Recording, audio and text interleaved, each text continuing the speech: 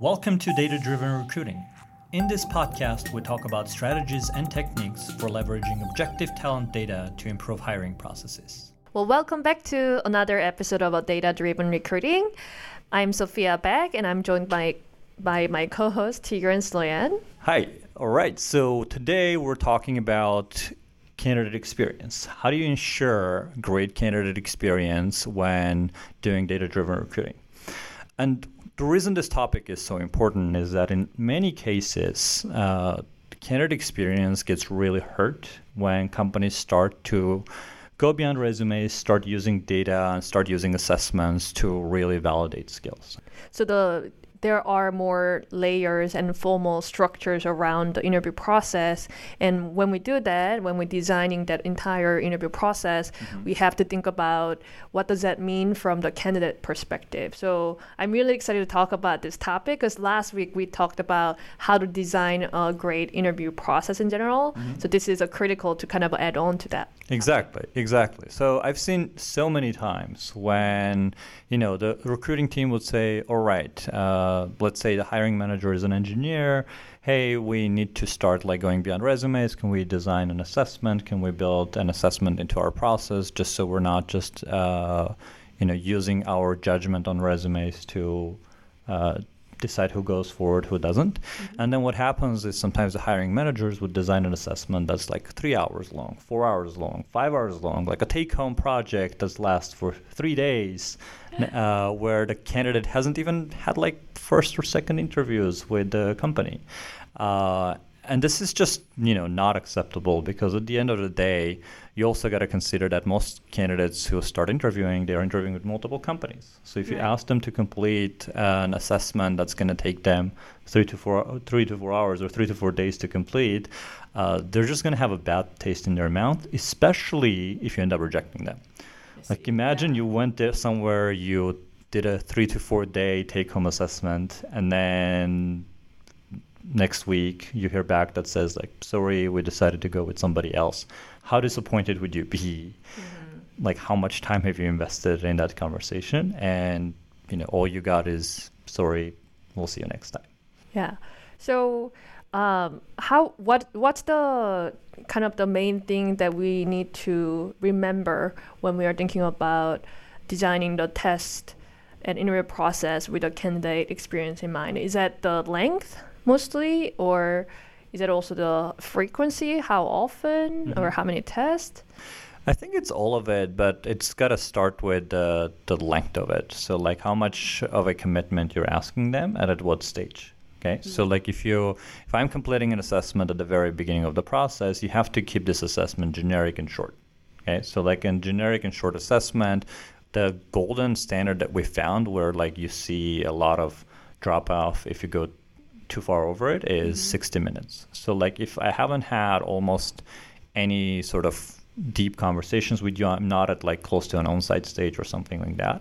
If I'm doing an assessment at the beginning of the process, that assessment has to be within an hour long. If you can do it shorter, great. But what we've also found is that if you try to create an assessment that's a little shorter than 60 seconds, the signal that you get out of it usually suffers. So you end up not understanding some of the core qualities as good as you could have. Got it. So keep it short and sweet for the first one. Exactly. How about the second assessment? Later on, you can do interesting things. Later on, for example, right? What if you really want to give a project? I would not call it an assessment, like a test. What I've seen some companies do is do a take-home interview, which I found really interesting, right? So when you get to the on-site stage or something similar, instead of asking the candidate to spend 4 hours at the on-site, just using the whiteboard to show you their technical competencies, right? Yeah. Now that they're fully committed, you can ask them to complete a small project at home using all the tools at their disposal. They're already technically sound. So chances of them trying to cheat that assessment or do something crazy are low. But it does give you the ability to see how do they work when they have the freedom to do what they want. And they already know you're very much committed. From here on, the chances of them actually getting hired are pretty high. because most of the baseline things have been verified, right? So they might be excited to show their creativity, their approach, and spend a couple of hours at home preparing a take-home challenge, and then like a take-home, project, and then coming in and talking about it with the team, which also simulates kind of an environment in which that's how work happens, right? Like there's something to do, you go do it, and then you come discuss it with your team members and show what you've done. Yeah, instead of having somebody looking over your shoulder while you're doing work. That's not. And on the whiteboard, most important. Right. Yeah, you need your tools to make it more comfortable and then do it. I cannot even type without the autocorrect, so I can only imagine the engineers trying to code on the whiteboard. Yeah. Those squiggly brackets I can never do. I remember the times when I was asked to do an interview and code on the whiteboard. I was like, how on earth do you do those squiggly brackets, which are very common on the whiteboard? So what are some of the ways that also you can tell whether, let's say we followed, I am designing on interview process, and then I follow your advice, make the first one short, like 60 minutes, and then the second one, little more interesting project. But how do I know really that this will give the candidates a good experience? Like, is there any way of measuring that since it's a data-driven recruiting? Of course. You collect feedback. I think one of the key things that's missed a lot is as soon as the assessment is done, you want to have some built-in mechanism. Ideally, the tool that you're using to do this assessment has some sort of a built-in mechanism to ask for feedback straight away. And why straight away? Because the feedback is fresh in the candidate's mind, and it's also less biased because if you ask them for feedback, let's say after you rejected them or after you told them they're moving forward, if you told them they're rejecting them, their view of your assessment is going to drop instantly, and the other way around. If you tell them that they did well, they're going to move forward, they're just going to bias it towards being more positive. Whereas if you ask them straight when they came out of the assessment, they're far more likely to give a more or less realistic view. And you also want to split your question about feedback on the candidate side, both for what did you think of the question itself, and also what did you think of the environment or the setup in which you were asked to complete this, just so you can separate that signal and make sure that you can optimize each one depending on what kind of feedback you receive. Got it. How about in terms of the kind of the completion rate? What should we aim for? Because we cannot expect 100% completion rate. When we ask 100 people, not every single person will complete it. Of course. So Absolutely. What is a reasonable one that is workable? So we're not sending out this test to 100,000 people, but also good enough that I know that it's not about the candidate experience, but more of it's a natural funnel. Absolutely. So I think there is a few things to keep in mind when you're trying to decide conversion rate. And I've seen everything from 40% completion rates to 95% completion rates. And I think companies who do it really well, and what we recommend companies to do to get that really high completion rate, one, you got to start with, especially at the beginning of the funnel, keeping it short. Next step from there is to set expectation with the candidate. So I think a lot of companies forget to set expectations. Okay, if you go in and say, hey, here's an assessment, go complete it.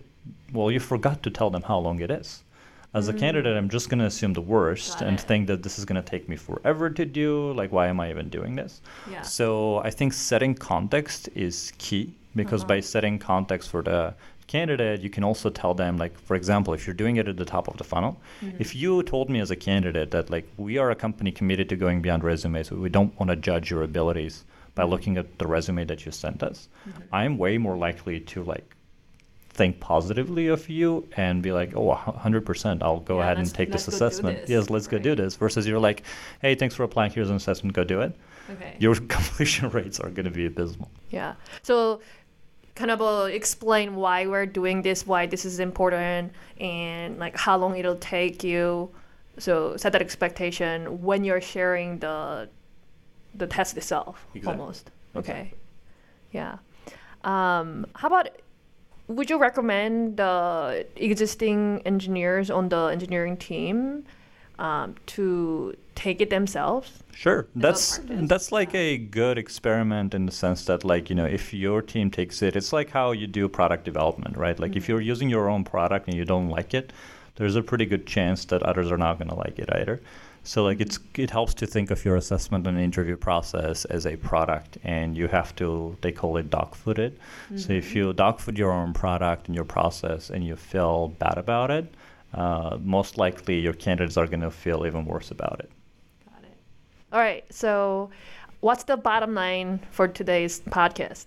Absolutely. The bottom line would be candidate experience matters, and it matters more than you think. Because there was a great question yesterday during my talk that said, like, how do you think about the interactions your interview process and your interviewers have with candidates? And my answer was, like, it's a two-way street. Like, you always want to keep in mind that any interaction with a candidate is a two-way street, and you're interviewing them just as much as they're interviewing you.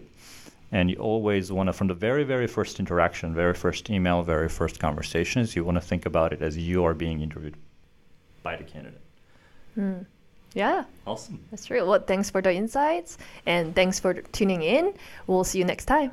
Bye. Bye.